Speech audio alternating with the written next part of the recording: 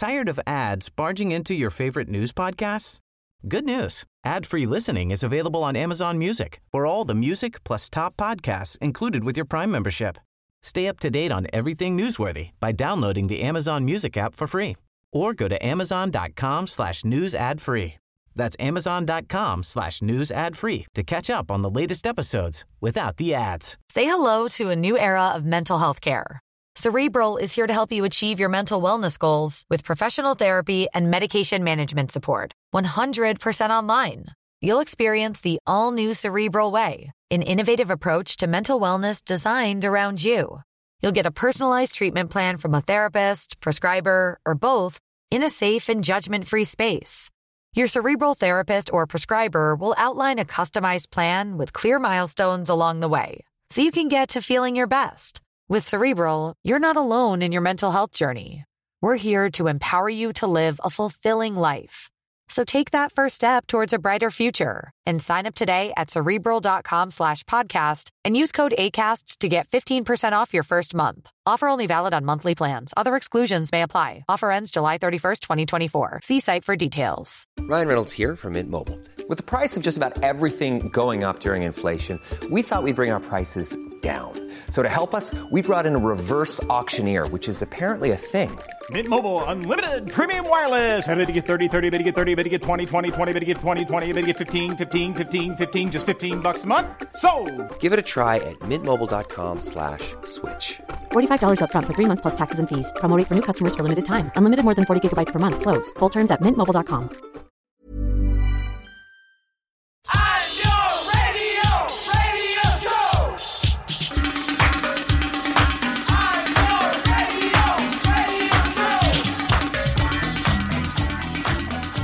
Hello and welcome to the Nialler9 Podcast. It's me, Andrea Cleary, joined by Luke Sharkey. Hello. Niall is on his holidays, but never fear. We are here to talk about songs from Efterklang, Wiki, and 2 Irish albums this week from Dermot Kennedy and Girl Band. A big week. It's very exciting. So how have you been, Luke? What have you been doing in the past week? Anything interesting? I have been up to some good stuff, mostly spinning plates here in the office. Okay. When I was away, there's a lot of plates to spin. Other than that, I was lucky enough to go catch Dylan Moran on Tuesday, And which that was was good. fantastic. Yeah, he's still so funny, which is great. And I'd never seen him before live, so it was really nice to go and catch him. Got good Where was material. he playing?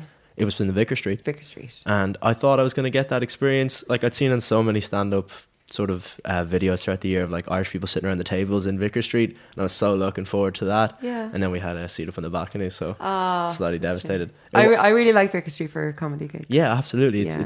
it's kind of a nice setting. I think it suits better than the Olympia or worse again the 3 Arena. Yeah, no, I've never seen a comedy gig in an arena. I feel like the delay on it will be too much. Yeah. Like there's too much like time between that. No, I wouldn't be able for it. Yeah, that's for like the reserve for the superstar comedians like Kevin Hart or whatever. Comedians that I'm largely Not uninterested in. Absolutely, yeah. So you went to a march. Yes, I was at the Climate Strike March last Yes. Friday doing it for Greta, and me and about 25,000 other people turned up, Irish people, and it was fantastic. I was a little bit late to the march, but joined everybody at Marion Square. Heard a lot of the speeches. Really nice to hear.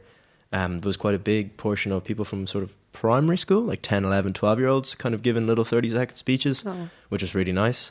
A lot of calling out of Leo. Good. And the Irish government in general, which I think is well deserved and thoroughly justified.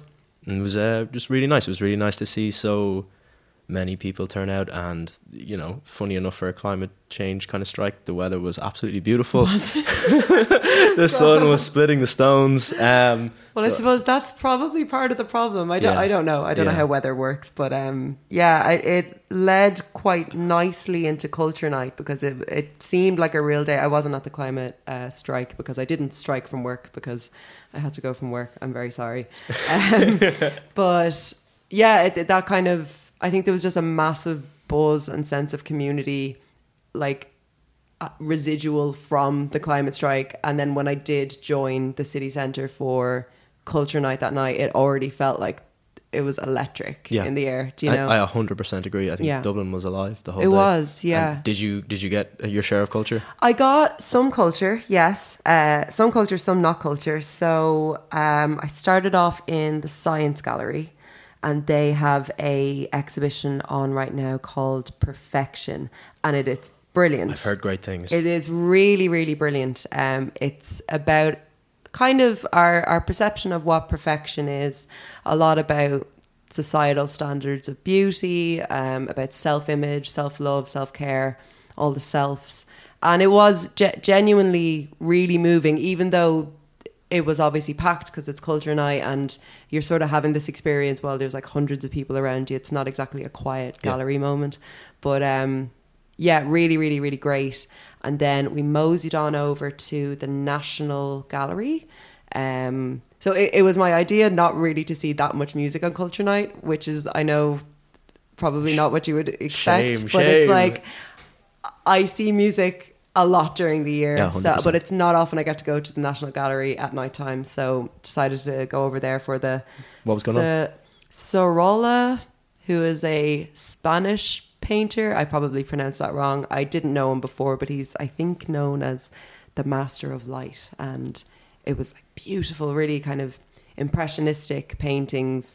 And he's known as the Master of Light because when you're looking at one of his paintings, it looks like someone's shining a torch on it or like it's lit in some way, but it isn't. It's just the paint doing that. It's incredible. It looks like it's lit from the back. It's like absolutely incredible. I'd really recommend people to go see it. And it was like, you know, discounted. So I actually got to go to it. And yeah, Culture Night is nice for things like that if you can't really afford to go to like the expensive stuff. It's a very inclusive festival. It is. Which is one of the reasons why I love it so much. Yeah. There's no real pay barrier. No, like, I mean, I saw that exhibition for $5. Then the Science Gallery one was free. Yeah. We got a free drink in the Science Gallery one, which is lovely as well. Very nice. And then we just stumbled upon some hoopla at Dame Street and saw everybody looking up. And we were like, well, what's going on here? And there's kind of like bassy tones started and I really didn't know what was going to happen. And then all of a sudden there's these, I think 4 or 5 people up on a crane and then they drop down and they do this like aerial acrobatic stuff. And I thought it was really, really beautiful, but I do wish that I'd watched a video of it after the fact rather than watching it live because my anxiety was through the roof watching them. Like I know the professionals, but I was still like, oh my God, you really are. Was there a safety net or? I don't know. I wasn't up that far. Like I was back quite a bit and Dame Street was packed. Like, because they pedestrianised the entire street. They did, for the night. yeah. And I mean, the irony was you couldn't move on the thing because it was just completely taken over. But it was really, really stunning. It was amazing. And then when they all dropped down, they had like the Culture Night colours. And so cool. Yeah, it felt like a real kind of moment. Was there like an LED element to the performance? Like a projection or screen? Yeah, I think there was on the side of the crane, but I couldn't see it. Okay. Because of where I was standing, I could only really see them doing their bit. But like really, really great. You went for a later performance of that and it was cancelled. I think there was 3 and I swung by, because I swung by at 9, I think, and the last one, I think, and it had been called off. There was just a sort of a man in a high vis with a megaphone saying, due to high wind, we can't do the show. So I I'm glad they made the decision not to go ahead with it. As if it wasn't edgy enough to begin with. We're going to do it in gale winds. Yeah, no, thank you. And then I think that's where largely the culture stopped. And then I went to the Gin Palace for a drink, which is one of the best bars in Dublin. The Gin Palace? Gin Palace on, what street is it? Abbey Street? Around there. Near Jervis Shopping Centre. Yeah. Best gin. And then I went along to Pure Shores, Louise Burton and Mick La Galaxy. That was in Wigwam? Yeah, in Wigwam. And that was brilliant. It was my first time there. It was kind of everything I wanted and more, really inclusive, really brilliant pop tunes, just danced the whole night. And saw our good friend Nialler9 there at some point in the evening as well. Yeah, he disappeared from his own gig. Yeah, to go now there, you know where he went. That was my culture night. What did you get up to? Fantastic. I was a lot less cool than you. I don't know. I just held it down at Workman's for the Nialler9 gig. Okay, that's cool. We hosted a free gig and we had Silverbacks and GIF and Odd Morris and also TPM's traditional sort of alternative to what they usually do, called the Mary Wallopers play. So I was there, kind of held down there for the night. was fantastic gig, and like a lot of footfall, which was fantastic. I think obviously it being free incentivizes people to come, and the Workman's was absolutely packed. Brilliant. And I think a special highlight was we had the Merry Wallopers play sort of after most of the main bands had wrapped up, and they played, you know, the bar beside the actual venue. Yeah. They played like in the space to the left of that, and it was absolutely jammered. Like you just could not, like there was maybe 100, 150 people just squeezed into that space. That's lovely, because that area is like a little little cubby hole or something. Exactly, it's very yeah. intimate there. And they just had like a wee small PA system set up, played through that, and it was amazing. Myself, Niall was there, but he was across the room. He might as well have been a million miles away. There was no way I was ever going to reach him, so I was with one of our other writers, Kelly. Yes. And we were like right beside the lads. And Brilliant. Just great gig. Great. It was like trad music, but with a real sort of modern, almost punkish aesthetic. It was fantastic. Brilliant. I've heard such good things about the Merry Wallopers, and I really want to catch them. I would, anybody listening, I would so recommend Really? Merry Wallopers. If you get a chance to see them, go see them. Okay, great. So that was my culture night. Not as cultured as yours. You mentioned before we started recording some news. So I'll preface this by saying that I haven't been at the music news today at all, because I've just been, head down in work or whatever, by saying that there might be some issues with the Kanye West album tomorrow. So, Jesus is King, Kanye West's next album, supposed to drop tomorrow, all supposed to drop tomorrow. And then a report comes out, and everybody's covered this report, sort of Rolling Stone, Fader, everybody's saying that a source close to a magazine, Variety magazine, is where the original report came from, has claimed that the album will not be coming out tomorrow. Another delay. Kanye West's album has delays. Another news, water is wet. Except there's a twist here, and a very interesting twist. Kim Kardashian, who is, apart from being Kanye West's wife, his de facto publicist at this point, has retweeted a tweet with a picture from a strange Twitter account, we'll get onto that later, saying that the album is still coming out. The tweet says, 2 more days, Jesus is King, and a picture of what looks like one of the Kardashian West children pointing up the finger saying 2. So this is a strange story because, well, I'm like, it's not that surprising to hear that, there's going to be a delay with a Kanye album, or that there's a little bit of a question mark about the album. But it's, I guess, the lack of clarity from anybody. Like, and then tell me about this Twitter account, because this is wild. This is just a Twitter account called Colin, and it's at Colin. It's at Colin. It's at Colin AGS, and this man or this woman, it could be, we don't know. It's a totally anonymous. Has 2,500 Twitter followers, 2 of which are Kanye West and Kim Kardashian. So that's wild, because Kanye doesn't follow anybody. Yeah, which is just wild. And all this Twitter account, this anonymous Twitter account does is post about sort of Kim Kardashian and Kanye West and retweet stuff from them, about them. And he or she, we actually don't know, has put up this picture saying it's out in 2 days. And Kim Kardashian, almost in spite of the report saying the album isn't coming out, has reposted onto her Twitter account. It's so strange. So she retweeted this tweet after the piece came out. After the story broke, saying, the story basically said that Def Jam, who are Kanye West's label, who everybody knows Kanye has a ton of issues with, went to Kanye's Wyoming gaff and had a meeting. Everybody's being very tight-lipped about what happened in the meeting, but the end result was that after this meeting, the album wasn't coming out tomorrow. There was a delay, so obviously there was some sort of friction or disagreement about the album. Maybe they weren't expecting it to be gospel themed. I do think it's going to be a gospel album. Yeah, I would assume Jesus is King. I'm hoping it is. Because people had originally billed it as Jesus Take 2. And I think when it was called The Andy, I believed that more so than... Me too, yeah. I don't know if it's the same album. But apparently it's not coming out. And then once that story broke, Kim went and retweeted this tweet, which flies directly in the face of that story. And who do you believe? Like an anonymous source or Kanye West's wife? It's so strange. It's weird, because I guess the thing is, we haven't heard from Kanye about this album once, really. Like, there's no... When the album was announced, it was via Kim Kardashian's Twitter. Yeah. A picture of the track list with just Jesus is King, September 27th or whatever it was. And there's been nothing from Kanye. Like, obviously, you're not expecting a whole lot of promotion, but it's striking me as strange now that there's the day before, there's all this, like, dubious... Isn't. Yeah. Is this the promotion? Yeah. Is this it? This is some avant-garde promotion, if it is the promotion, very 21st century. Is this what would happen to all artists, though, if they just didn't have social media presence to say what was actually going on? I mean, Yeah. like, the big voice missing from this whole debacle is Kanye. Like, he hasn't said anything about it. And I wonder if there weren't, like, if you, like, with the likes of Frank Ocean and stuff like that, if you weren't active on social media, people can just say anything and break a story about you, and you're not going to come out and say it's not true. It's crazy. I just find this Colin thing very strange. Kanye follows 266 people. And they're all, like, super mega famous stars. They're like fashion designers and stuff. This person has 2,000 followers. This person has 2,500 followers, and That's this is one of them. No information. Like, we're just going to throw it out. A hot take. Is it like a second Kanye account? Is it Kanye? A secret Kanye account?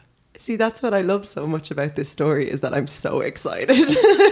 It combines all my favorite things: Kanye West and Kim Kardashian and conspiracy theories. It's wicked. So I don't know. Yeah, I guess we're obviously going to have to wait and see tomorrow if the album comes out. Yeah. What are you expecting from it? From the album, I expect it to be amazing. Do you? Absolutely, yeah. I think he seems to have spent the last year kind of getting right, and also, very importantly, actually continually playing music live. He's doing the Sunday service thing relentlessly across the country. And I know there's always a big question mark when people find God and they do that album or they do that stage in their lives. There's always a big oof. Yeah. But I think it will be a gospel album, a gospel themed album. I don't know in what way. How do you square that with, like, his releases last year were so sexual, all the stuff he did last, and then it's like all of a sudden it's Jesus is king. I don't know. Yeah, I don't know. I feel like Kanye has always been a spiritual artist and in ways a religious artist. Like, I think God has always been there in his music. So I'm trying to stop myself from expecting an album of Ultralight Beam, because that's what I want. I know that's what you want. Yeah, I think so. Yeah. Like, you know, obviously variations of that, but that level of kind of spiritual connectedness to God, whatever it was that Chance was trying to do on his, let's just call a spade, the failure of an album that he had. His wifey expedition. Exactly, yeah, the I Love My Wife album. So I don't know. I don't know what to expect in terms of collaborations. If it's going to be, I hope it isn't. I hope there's not too many collaborations on it. Mostly just because I have big album release collaboration fatigue at this stage. Yeah, it's become such a thing in 2019 Isn't and it? 2018 as well. 2019 especially, just so many superstar releases with, like, everybody's on it. Yeah, like I was getting a bit sick of, like, pop albums coming out, and it's that artist, but it's also just, here's 10 tracks with 10 other artists on it. I'm just getting a bit tired of it. And then the Lana Del Rey album came out with, like, very, very, like, minimal collaboration on that, and I was like, yeah, no, this just works better for a big pop release. So I think that's why I might be a little bit nervous about, like, a lot of collaboration on the album. Having said that, I think Kanye more times than not tends to do well. He sticks the landing. Yeah, Mostly. yeah, and he's not afraid to give the best verses to other people, or to let other people do their best on his tracks. I think that the most iconic Kanye lines are often the worst lines in the song. Absolutely. If you have a track of Kanye just spitting bars, there's always going to be a couple of lines that you get, like, you left the fridge open and someone took a sandwich. You're always going to get one of those, and they're the ones that goes for it. They're straight out of Kanye's soul. They're the beautiful lines. You know what I mean? Does he have a ghostwriter? You think so? Oh, he has many, I think. Yeah. I think he has many. And I think you can tell when it's, like, real Kanye versus maybe the slightly more polished, like, stuff, you know? Okay, yeah. I know, like, my beautiful dark twisted fantasy. One day I will actually say the acronym for that correctly, because I always mix up the adjectives. Oh, yeah. In what order they come. But I know there was a big team on that. Like, Right. in terms of producing arrangements and in the lyrics, it was like a whole... And that's your favorite of his albums? That's my favorite album of all time. Yeah. Yeah. But I think it's kind of okay though, isn't it? Because Kanye, it's not, for me anyway, it's not so much his rapping that I love. No. You know, that's like way down on the list of things that I love about Kanye. I love him so much as a producer. Yeah. Like, I just think that he creates such interesting worlds in his music, and I think he's a great albums artist when he gets it right. He's a really, really good albums artist. And so I hope when you're coming out with something called Jesus is King, like it's such a powerful statement. I'm expecting a lot. I'm afraid to expect a lot. And now I'm afraid it's not going to happen. Yeah, well, I suppose I could stomach it not happening tomorrow as long as it's not a Yandy thing where it just doesn't happen and then it just never happens. I know. I mean, remember we got 5 albums? Yeah, last year. Remember those days? But I remember after The Life of Pablo, he said he had a video game and 2 albums in the works. Mm-hmm. There's an album he was supposed to have called TurboGrafx 32. And that just never happened. I'm still waiting for TurboGrafx. God. I want that album. TurboGrafx 32, can you? What the hell? But whether it's tomorrow or in a couple of months' time, I'm sure it's going to be at least an interesting listen. Yes, definitely. Will we talk about some music that has come out? Absolutely. Okay. What's our first track on our Songs of the Week? It's your pick. So, this first track is from Danish group Efterklang, indie rock group. And this is taken from their new album Altid Sammen, and the track is Supertanker. So we'll have a little listen. Great.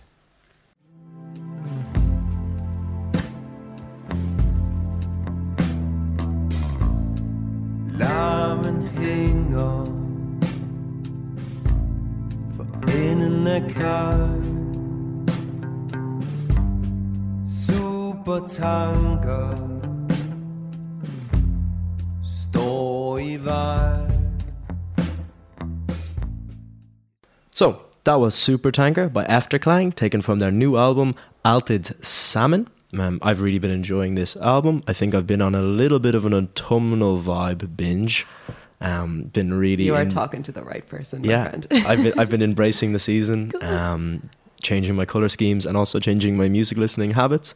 Getting into kind of slower, more cinematic, down tempo music. You might even go as far to call it moody. Mm-hmm. This track is one of the singles off the new album. Really great album listen, but this track in particular I think stands out as a single. The lead vocalist has kind of a great, kind of very ethereal, very nasal way of singing, which I really, really enjoy. And it's just built upon really nice. There's horns in there, really kind of quiet, meandering guitars, the kind of moody bass line. It's really, really nice track. I think moody is definitely it hits the nail on the head with that. I do really, really like his vocals. I don't know them at all. I only know this track. And I like the way the track isn't afraid to just kind of be 2 tracks. Yeah. Like it sort of just switches up towards the end. It's long enough, isn't it? It's like 6 minutes or something. Yeah, it's long enough. Yeah, it's not afraid to just be like, okay, now we're doing this thing. They seem like a really interesting band. I'm going to definitely check out that album. Yeah. Especially if it's got an autumn vibe to it. Oh, it's very autumnal. And I think it's nice to listen to music that isn't in English. The lyrics aren't in English. I think sometimes that works. And I think if you only listen to English-speaking music, you miss out on a lot of stuff from like Scandinavia or from parts of Europe that aren't English-speaking. You miss out on a lot of great music. Yeah, so it goes beyond Sigur Rós people. Yeah. There's more out there. Yeah, great.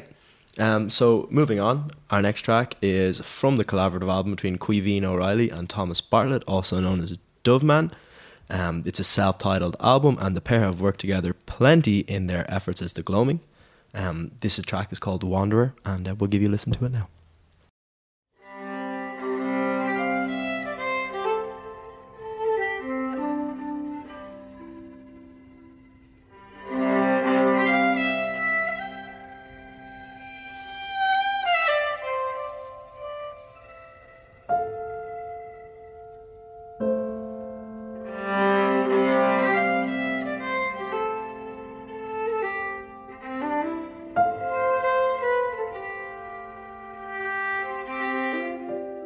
So, what did you think about that?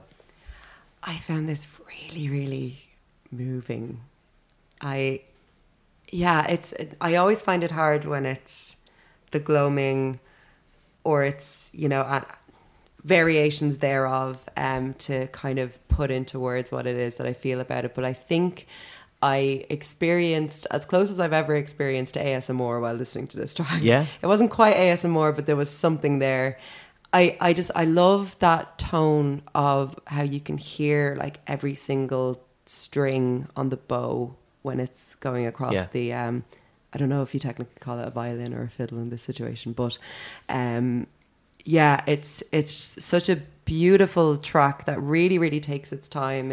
I feel like they're great at trusting their listeners to just give themselves over and bring them on a little small journey. And yeah, I mean, I was listening to it in the lashing rain on my way here, and it was the thing that got me through walking in the lashing rain. It was actually a nice little moment I had on my way over. But yeah, I think this is really beautiful, really strong, and really kind of trusting of its listener. Absolutely. Yeah. And I think the album, because it's so understated, and this song especially because it's so understated in a way, it's been kind of slept on a little bit. Like, the album came out a couple of weeks ago, and certainly I maybe gave it a precursory listen and then, you know, move on, listen to something else, and it's only, you know, going back and taking the time to listen to it that it's really kind of captured my attention and my imagination. It's really fantastic. And I think it's interesting, I'm thinking about how it differs to the Gloaming's material, you know, because with the Gloaming you have just a slightly more stronger conservative trad influence in there. Martin Hayes especially, it's all he's known, whereas Quiveen, I know especially, he likes to kind of take that trad sound right out into more contemporary classical sounds, which I think this album is great at. And I think Thomas Bartlett, who is also Doveman, who plays piano for the Gloaming, he gets to be far more expressive in the way that he plays, and this song is a great example of that. Like, the piano is such a strong influence in this song. It is. I think it's a bit more cinematic than you'd usually get from the Gloaming, say. I could definitely see this being like an accompaniment to some kind of like short video or something. You know, it was really kind of impressionistic, but not, like you said, not in that more traditional trad way. Definitely more of like contemporary, expressive, just going along with an idea way. It sounded like it was improvisation, which I liked a lot, because it felt like it started with one idea and then it just grew and expanded, not into this big massive sound or anything, but it just grew on its own little journey, which I just thought was really lovely. Really sweet, very nice. Wow. So our last song is going to be Eggs by New York based MC Wiki. So let's have a listen. Young C's of the crowd, please, the town leader in the round theater. When the town needed most, you assassinate my character with all the shit that you say. Et tu brute, stabbed in the back, touche through your shade. But they wrote plays about me, name me after the fade. That was Eggs by Wiki, and that track is produced by Madlib. What did you think? I really, really, really like this. It's so high energy, and humorous and funny. I love the flow in it. I love the tone of his voice. It reminded me of Doom's Food album. I love how it's impossible to Google, because you look Wiki up eggs. Wiki eggs. It's like nothing on it. You're into like the 7th page of results. Exactly. And you're like, oh, there it is. Really, really cool, high energy song. Lyrically, like the flow is really, really cool. He hits like a really nice stride in the middle-ish, where he does kind of remind me a little bit of Doom in the way that his words are kind of flowing. But you're obviously a fan of this, I love this. He had a song off his debut solo release called Mayor, which I caught through probably a Spotify Discover Weekly, and I love that track, and many people probably know that track. He's actually a part of a band or a group, hip hop group called Rat King, which is perhaps he's most well known for. But this song in particular I really like. I think you just can't really go wrong with Madlib. I mean, like, the album he did with Freddie Gibbs earlier this year is so good as well.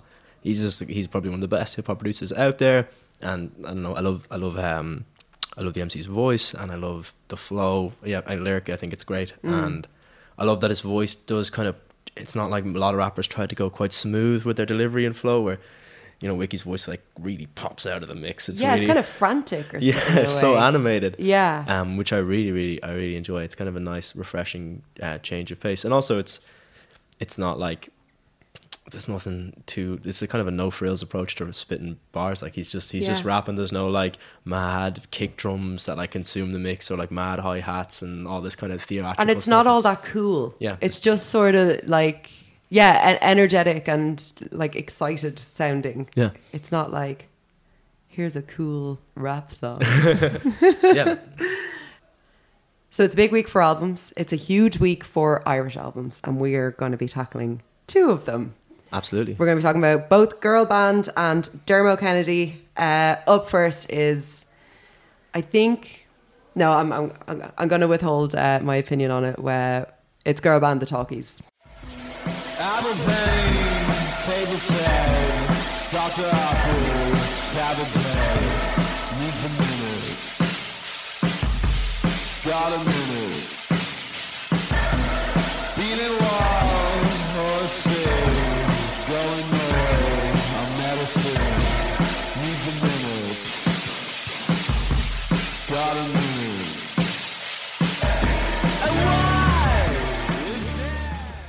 Absolutely. And again, yeah, two albums this week that you could imagine when the Choice Prize rolls around, names would be at least considered strongly. Two a big, totally opposite albums, but two huge Irish bands. Girl Band's Talkies, their second album.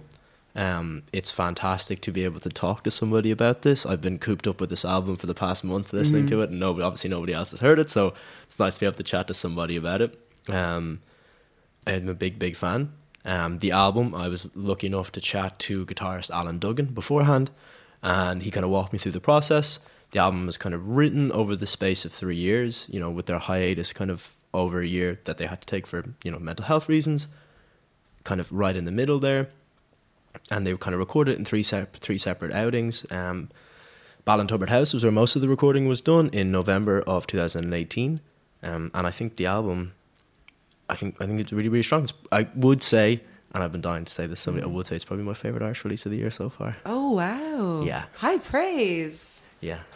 So I think with Girl Band, Niall and I have talked a lot about Girl Band on the podcast in kind of various guises, whether it's about their singles or just about the Irish music scene in general, or even, you know, when you're talking about bands like Fontaine's DC and the Murder Capital. And Girl Band have been a name that has come up over and over and over again as being, you know, this high influence on this new generation, really, of rock, mostly male rock, but as it's just kind of being this like starting point. And I remember when all the talk about Fontaine's DC, especially when all of that was kind of breaking, and, you know, they were being written about in like the New York Times, and everything was like really, really, really huge. I was just thinking, what's going to happen when Girl Band come back? You know, what's it going to be like? Because I think that they're returning to a different scene now. They're returning to the scene as having influenced quite a lot of it, and I think for the first time ever, their contemporaries kind of in a way sound like them. So it positions them differently, I think.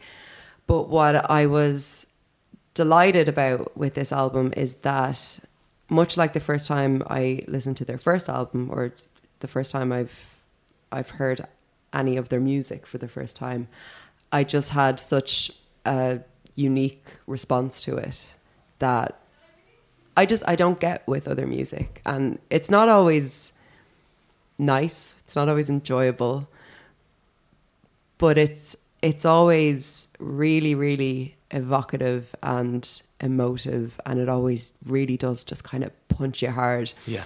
So I think, you know, that coupled with the idea that in the same way as you, I've had the album for a while now, and it's just been this kind of little secret that I've just been listening to, and that sort of, you know, underlined the personal experience that I've been having with the album, because I was dreading the discourse around it, to be honest. I was dreading them coming back and then everybody having an opinion on this and that and the other, and just kind of having a repeat of conversations we've had this year over and over and over again about different bands. So it actually was really, really nice to get it early and to really just spend time with it on my own. Yeah. Because I think that's how Girl Band, I think that's how they work best, even though contradictory. When you're at a live show and it's that big kind of, you know, communal, like pulsating energy that you get from an entire room of people, I still think that when you listen to Girl Band, you go through something quite personal. Yeah. Yeah, maybe. I don't know, maybe just me. No, I totally agree. Yeah. It is, and it's strange that such a hype is built up around them, considering how vastly uncommercial the entire album is. It's not catchy in any way. It's never something that's going to sell to the masses. No. And in that way, I think they're completely opposite to Fontaines, especially, and the Murder Capital. They don't share similarities there. It's just like they're the only 3 famous guitar bands in Ireland at the moment. You know, it's kind of that vibe. But I think definitely, it is the girl band, especially. It's not glitzy. It's a very much a personal listen. And I think, like, I mean, I don't know. I really enjoy the album, and I've been very lucky to be exposed to it so much. I think, like, even the opening track, which is Prolix, which is the sound of Dara, the lead singer. He's just having a panic attack, and they record that. And you listen to something like that, and I just don't know anybody else who's making music like that. And like you said, it's not necessarily always a very pleasant response that you have to their music, but it is very unique. And it's challenging, for sure. Oh, it's definitely challenging. Yeah. I mean, there's a couple of tracks. I know Salmon of Knowledge, and maybe Prefab Castle, maybe Laggard. Both of those tracks are 7-8 minutes long, and really dense instrumentals, very abrasive. And there's one of the tracks, I think it's Salmon of Knowledge, it's just Dara for about 2 minutes going like, Jesus, Jesus, just over and over. It's almost like I feel like their music is to me it's quite humorous, and it's like they're in on the joke though. It's not like the joke is above them. They're super in on that joke, and it's almost like they're like kind of giggling at the people, like creating so much hype about them, and they're just like, we're just going to stick in this 2-minute bit of me saying Jesus over again to wind people up. I think that's what I enjoyed a lot about this, is that, you know, musically it's obviously accomplished and complex, but it doesn't kind of stand 10 feet tall and ask to be taken so seriously. Absolutely. Do you know, there's no, like, I never feel like I never felt while listening to it that I had to really, you know, put on my musicology hat and think, you know, oh, well, what he's doing there is very interesting, and isn't that an interesting take on this?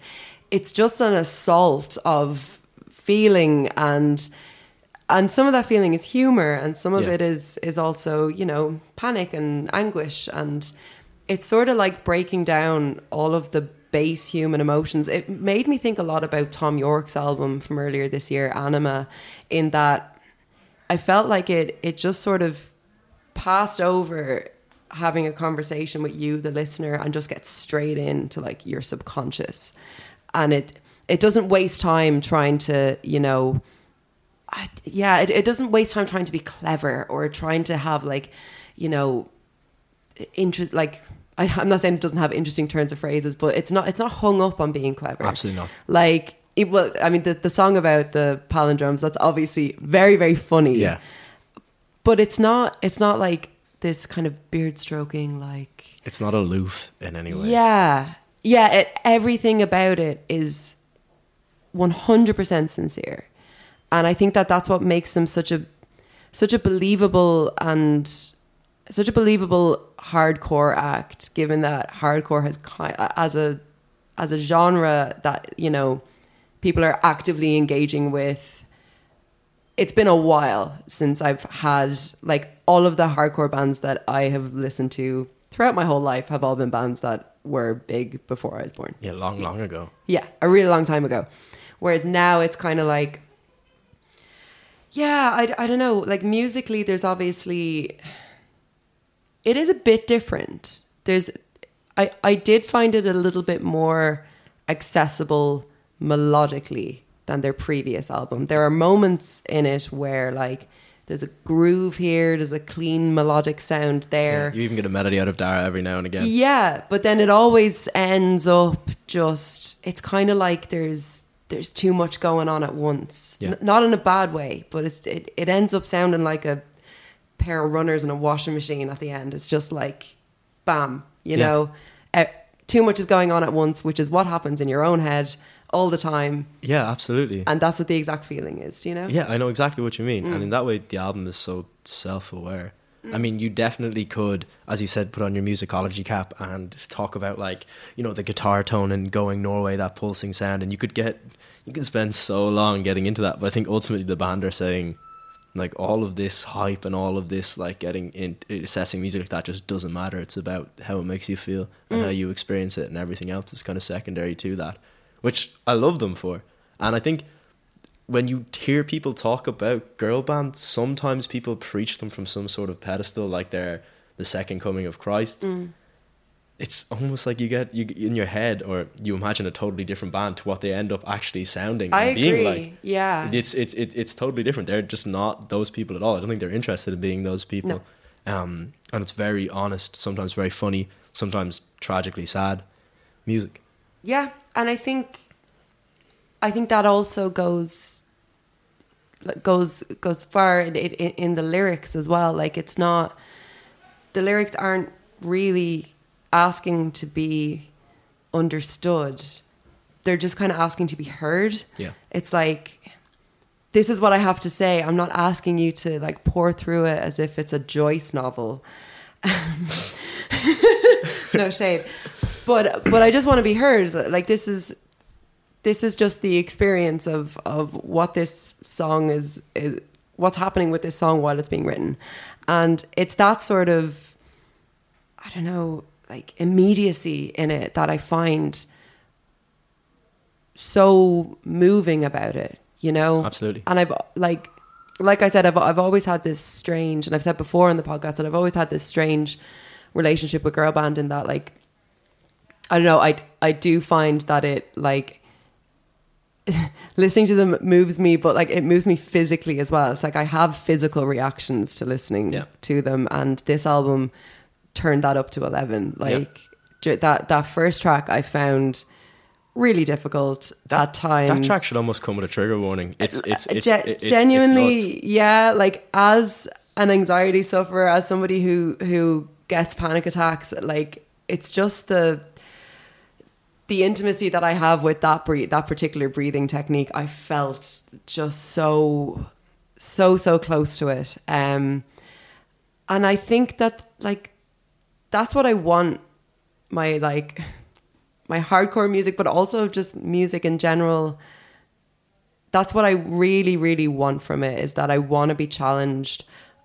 And it's not like it's a triggering moment, but it's almost like an externalization of something, and seeing something or hearing something that happens to other people, and therefore making you feel not only connected with the person or with the band or with the music, but making you kind of feel less alone in this thing.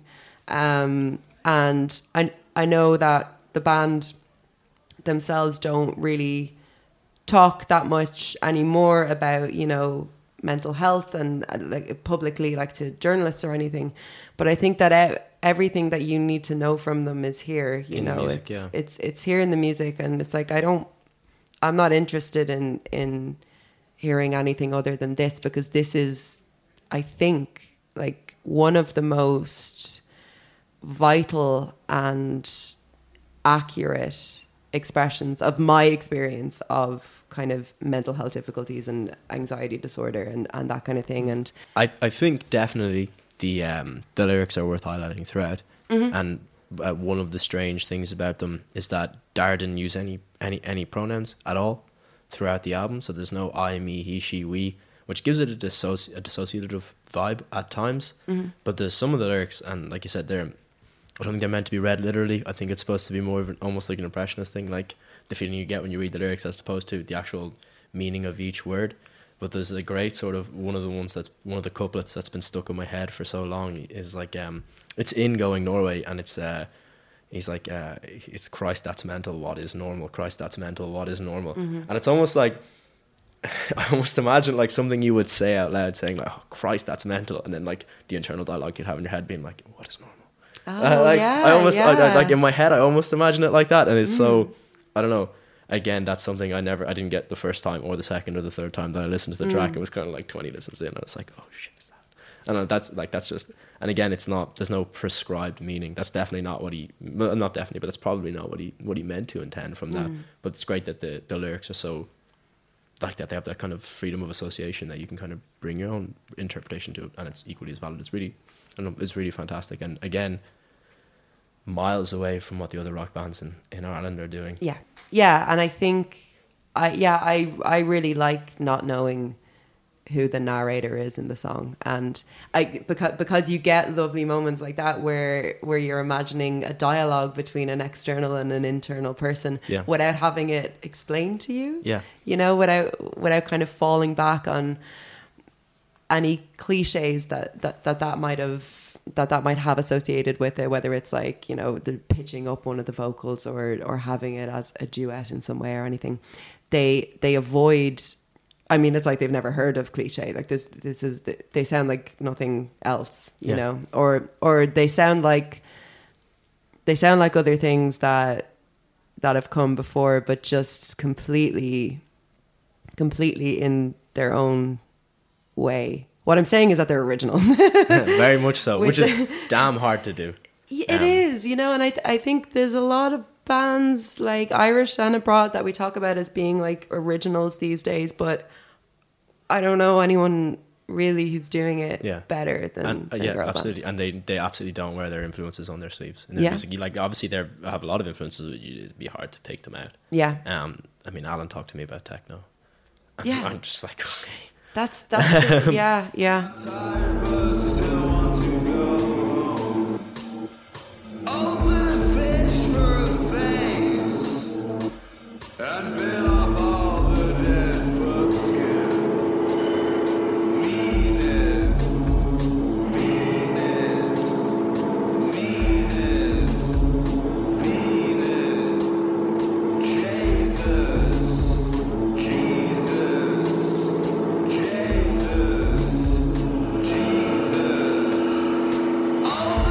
Is out today if you're listening on Friday, so let us know what you think. I think, and if it's your first time listening to Girl Band, good luck and God bless and Godspeed, I guess. But really, really happy to have an album this week that I'm super excited about.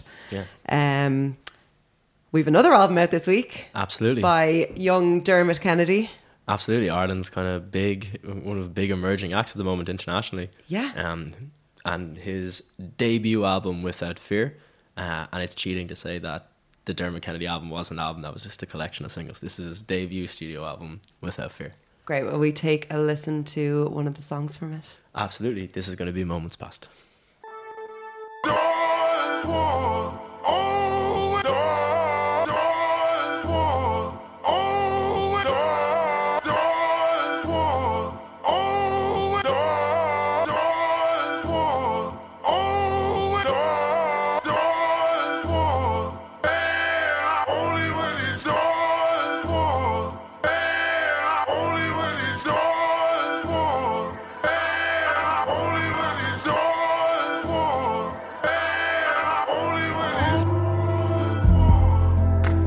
It's all down to the thought of her.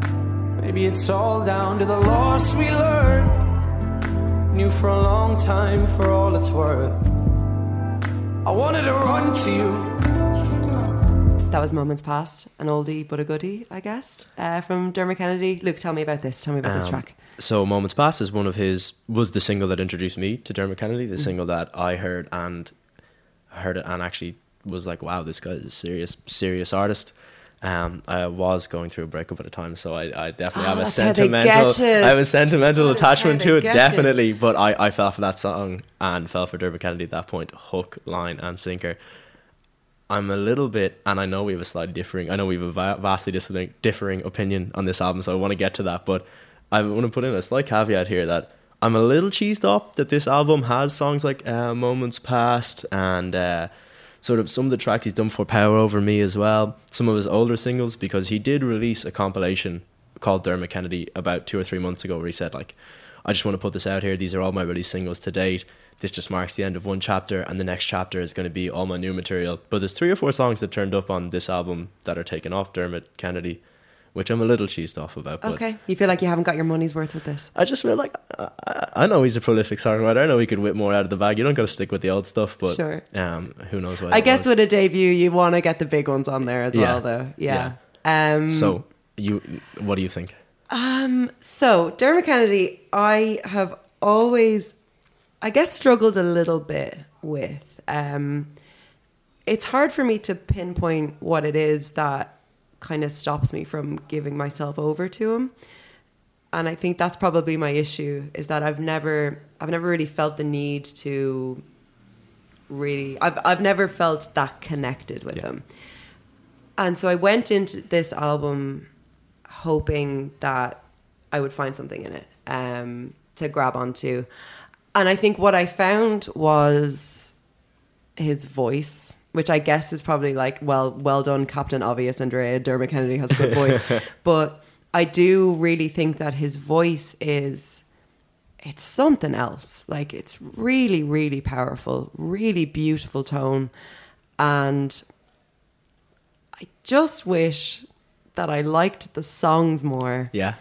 So that I can enjoy the voice. What exactly? Okay, yeah, his voice is fantastic. It's so good. Not only is it so strong, it's so expressive as well. It's never like a flat delivery. But like, what is it about the songs? Are they too poppy? Is it too acoustic guitar guy? Yeah, so I guess it's that. So the album is very, very polished and produced very, cleanly and definitely like really squeaky clean.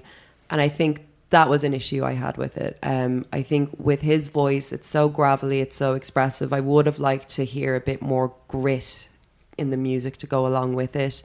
I liked the first track a lot. I liked the were they kind of like pitched up vocals in the background of it. It was a bit of a Bon Iver moment. Yeah. And I was like, oh, okay, I'm on board with this. And then I didn't really hear much else of that throughout the album. So I was a little bit disappointed by that. I think that's a lovely sound for him. And I wish that he had stayed in that kind of pool a little bit more. I think Power Over Me is obviously, it's a banger. Like, yeah, absolutely. Call a spade a spade. It's an absolute banger. But there's not much here that I wouldn't be surprised to have heard on an Ed Sheeran album. Oh, I knew you were going to go there. Okay. And I feel like that's a really obvious thing to say. And and I'm sorry for saying it, but I genuinely do mean it. And I don't necessarily mean it in like I think Ed Sheeran's a great songwriter. Yeah. But he writes songs like this, and I don't know if these are the songs I want to hear from Dermot Kennedy's voice. I think I just want something a little bit grittier. Fair enough. Something a little bit like to catch on to. But Luke, look, prove me wrong. I know. I think like as I get the last of the steam out my ears. I think it is a valid criticism of his work. He does occupy that same genre of guy on acoustic guitar songs. Yes. And I think that's a totally valid criticism. And I think there is lots of people who won't get over that in his music, and that is so fair. And I think there are points on this album that he does fall further into that zone. I think Rome particularly, and I think Outnumbered, which is the single that he's going with right now, the lead single. It's what he did in his BBC session. That particularly is just weak sauce. Really kind of by the numbers, acoustic-y pop. And I think he is in his worst moments capable of writing songs like that. So but while I accept that his music, which isn't necessarily like, I mean, if you're writing great pop songs, but just not good Dermot Kennedy songs, you're probably doing all right. Yeah, absolutely. And I think while it is totally fair to say that his music occupies that same space, I think for me he stands a couple of cuts above the likes of Ed Sheeran or any of those Capaldi like Vance Joy, any of those people who've come before. Kind of, I think, and for me a lot of it is he does try different things, and musically there are those sort of like those Bon Iver influences there. There's definitely a hip hop influence in the way he programs his drums. And I know the drummer from Melty Brains is his full-time drummer, and they do an excellent job live.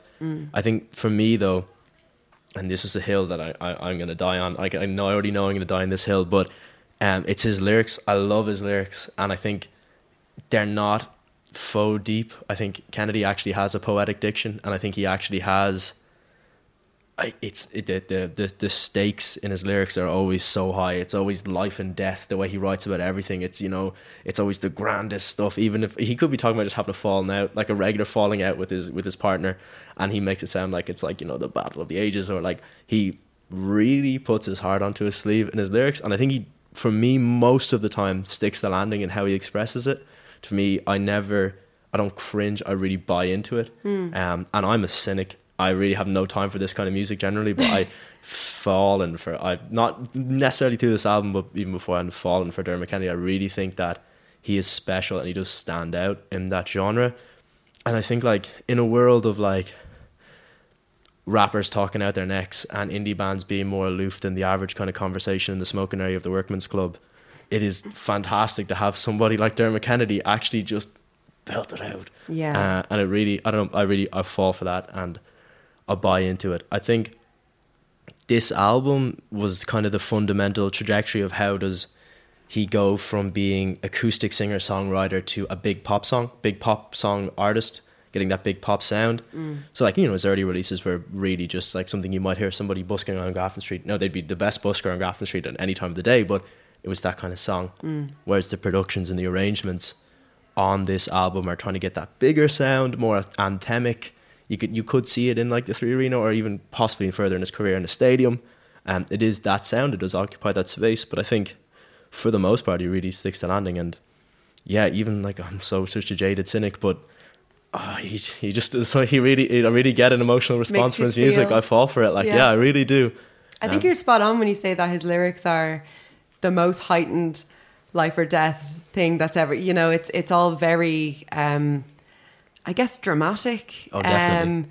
But I think when you couple that with how dramatic his voice is, and you're doing that for 13 tracks, it just sort of, for me, I need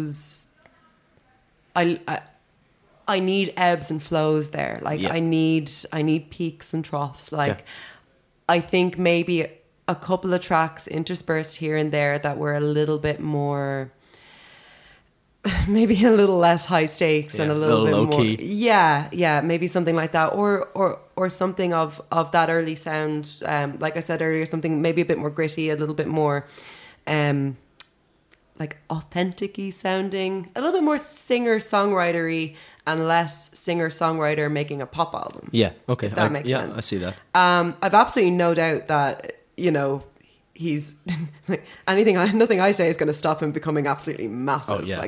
Well, he's already, he's got stands. Oh, he's huge. He's huge.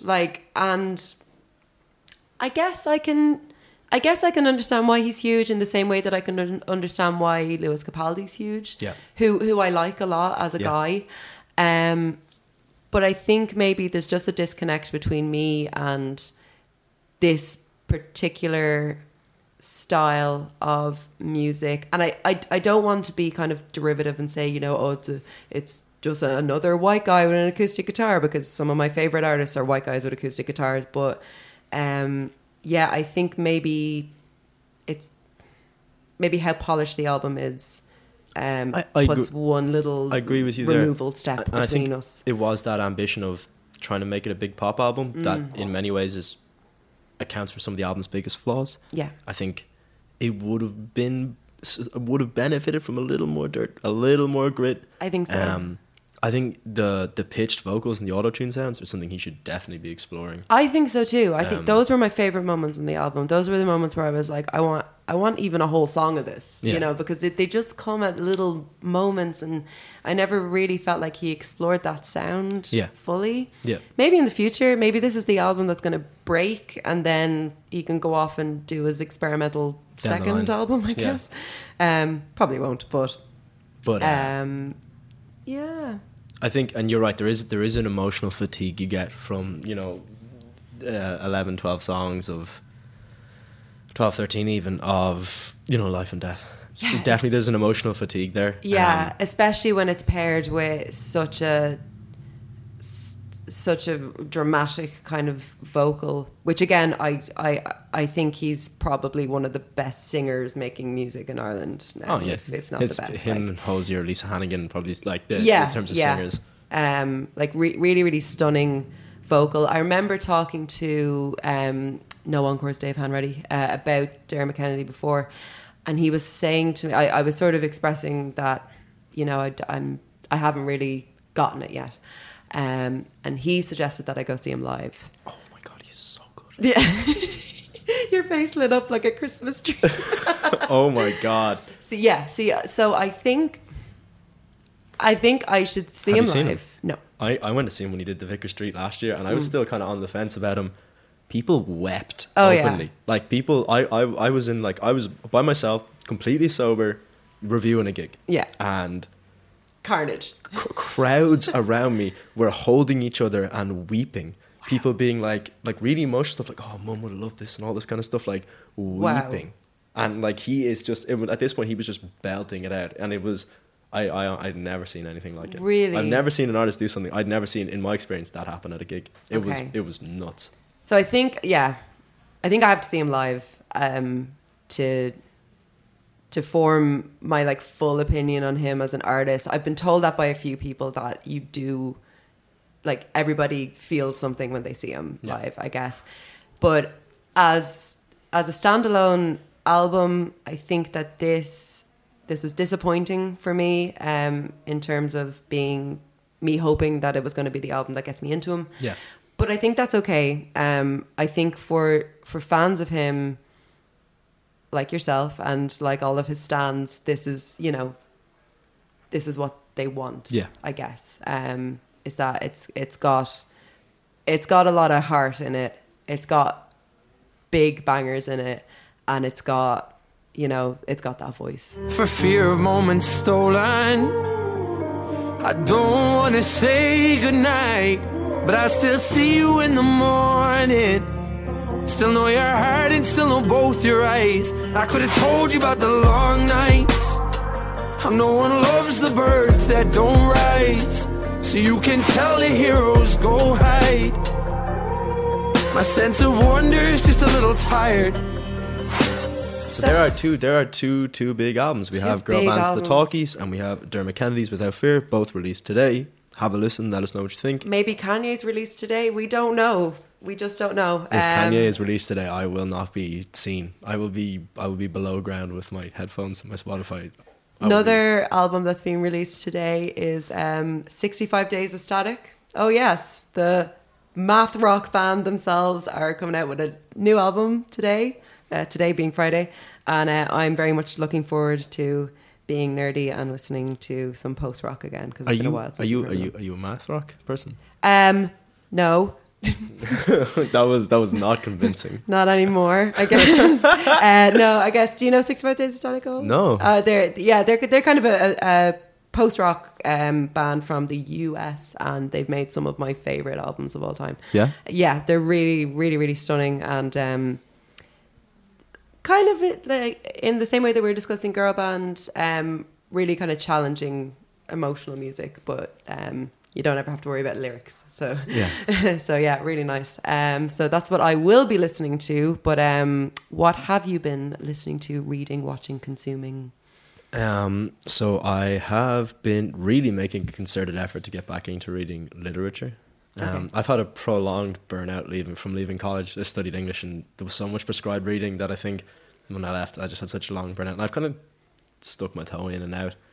But a book, this is probably the first book in a long time, couple of years, that's really blown my mind, is Gregory David Roberts' The Mountain Shadow, which is a sequel. It's a novel, the sequel to a book called Shantaram, which is probably my favourite novel, about a passport forger about a passport forger in Bombay, and basically his tale, and he falls in with the Indian mafia. He escaped from prison in Australia. It's the first book certainly was a semi-autobiographical account from Gregory David Roberts. It was actually his life, and it's this epic 1,000-page tale of his life and his exploits there. And this sequel, I feel like slightly might be fibbing a little bit. Okay. Might be more novel than autobiographical, but it's really fantastic. I think I've done like 450 pages in a week and a half, so I've been glued to it. There's nothing like that book that gets you back into reading. Yeah. Because I was the same. I studied English as well, and I was like, God, if I have to read another, like when I left, I was like, if I have to read another book, I'll die. But yeah, there's nothing like getting back into it. Cause it's I've been reading, have you heard of Big Magic by Elizabeth Gilbert? No. Okay, so it's, I guess, half a self-help book and half a guide to how to like live a creative life or something. So it's by the lady who wrote Eat, Pray, Love. Okay. And so like this book has been recommended to me by I don't know how many different people for years. And I've always kind of dismissed it because I'm like, I don't know, like self-help books about creativity, I'm always a little bit cynical and dubious about because I'm like, you're ultimately selling a book and you're selling me the idea that I'm good. Yeah. it's selling me a piece of paper that says well done. But it literally just a copy fell on my desk in work one day and I was just like, right, fine, I'll read it. And it's a strange read. It's an interesting read and it's a bit kind of like so it will talk about like the jewel of creativity that we all have inside us as if it's a physical jewel that we all have inside us.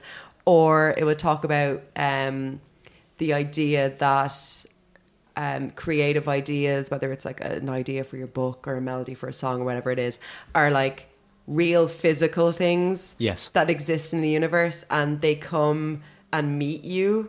And you have to collaborate with them, and if you don't do it in time, they'll move to somebody else. But is this for the sake of creating a metaphor in the book, or is this how the author genuinely represents creativity? That's what I thought. No, she believes that they are real, physical. Wow. Like, and you physically have to meet them. Get this idea. Yeah. So it's challenging to kind of get your head around that. So I've been enjoying reading the book as a metaphor. Every now and then she slips in a little line being like, and remember, I'm not speaking metaphorically here, I'm speaking physically. And I'm like, okay, that's quite a challenge there. But yeah, I'm getting through it and it's nice. There's the odd little nugget of just like a creative inspiration or a you can do it. Has it sparked inspiration? I mean, yeah, I guess a bit. It's just sort of, it's more just interesting to read about other people's creative processes, I think. Yeah. I'm always quite interested in that. And she talks about interviews that she's done with different people and like she interviewed Leonard Cohen about his songwriting process and stuff. And I think that's the part of the book that I'm getting a lot out of. But yeah, it's kind of a mad read. Other than that, I haven't been watching much and I haven't been listening to much other than these two albums. Yeah. What about yourself? Watching any telly? I have a music-related telly to tie in. New series on Netflix called Top Boy. I haven't heard of it. It's fantastic. So it originally aired, 2 seasons aired in Channel 4, I think in 2011. And now they've kind of done a reboot / follow-on sequel. There's a series up on Netflix. It's essentially about, I'd kind of disparate, as in it's interwoven tales as opposed to being about a particular group, like a cast of the sort of black youths growing up in South London and their attempts to try and like make a career and make money. And, you know, some are involved in criminality, some are not. Some of the main characters are kind of drug dealers. It's absolutely fantastic. And there's a ton of British rappers in it. The soundtrack Drake did some of the bars for the soundtrack on it, but there's a ton of British actors actually rapping it. So Kano is in it, Dave, who just won the Mercury, is in it, of course, yeah. And Little Sims, who released my favourite hip-hop album of the year. She plays a character called Shelley, who I think is probably the best character in it. Wow. It's fantastic. They only have 1 season. I don't get to watch much TV, but I probably watched 4 or 5 episodes in the last week. Really, really enjoying it. Great. Really fantastic. Top Boy. I'd really, really recommend it. Brilliant. I think that's probably it for us this week. I think so. We've done well. We've 2 done albums, really well, yeah. 3 songs, a Kanye deep dive.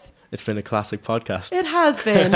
It's been lovely, and thanks as ever for stepping in while Niall fecks off on a holiday. Thank you. And what does Niall do at the end now? The Patreon. By all means, support us on Patreon. Patreon.com/Nialler9. Nialler9, absolutely. We're doing a live podcast on the 13th of October in the Kino in Cork. Please do come along. It's free. It's at 9 p.m. And it's going to be a really good time. We'll have more information about what we're doing and what it's going to be about very soon. So keep an eye. And that's all the things, I think. That is all the things. Okay. Fantastic. Do we have a song to play us out, Luke? Yeah, absolutely. So we're going to close out with new track from Irish artist Rachel Lavelle.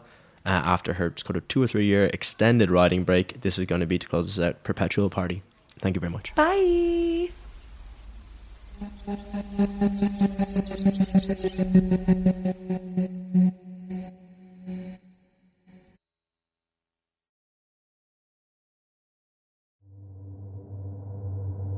Some exotic dream that grips me, some hypnotic dream that lifts me and tips me over the edge. I come to you,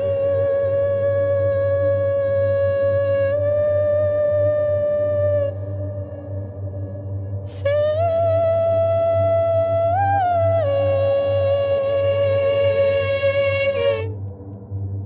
when it stops.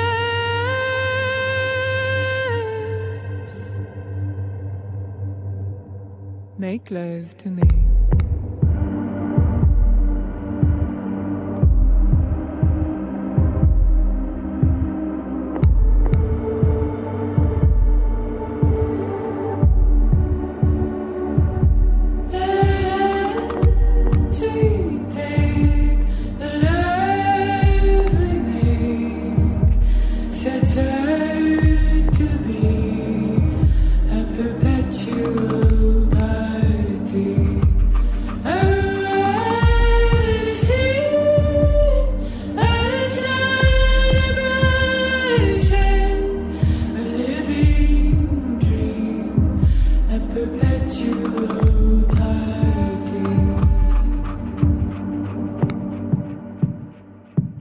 Craving a warm bath, a cold pint, a good laugh. I saw it better from the sea, where I began to feel free.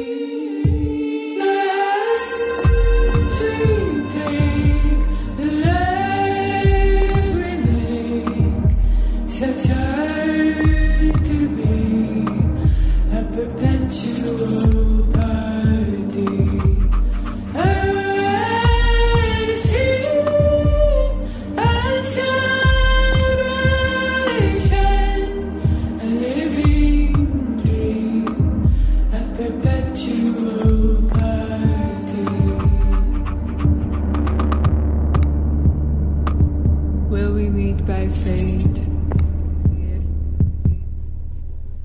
on a plane, on a train, some kind of neat meet, cute? I saw it better from the sea, where I began to feel free.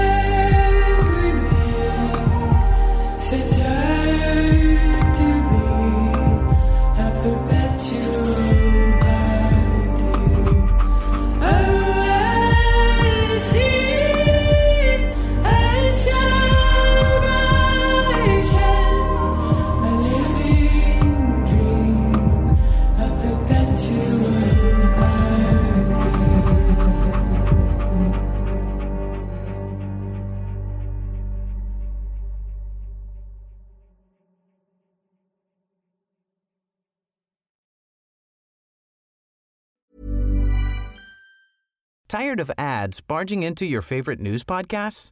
Good news. Ad-free listening is available on Amazon Music for all the music plus top podcasts included with your Prime membership. Stay up to date on everything newsworthy by downloading the Amazon Music app for free or go to amazon.com/news ad free. That's amazon.com/news ad free to catch up on the latest episodes without the ads.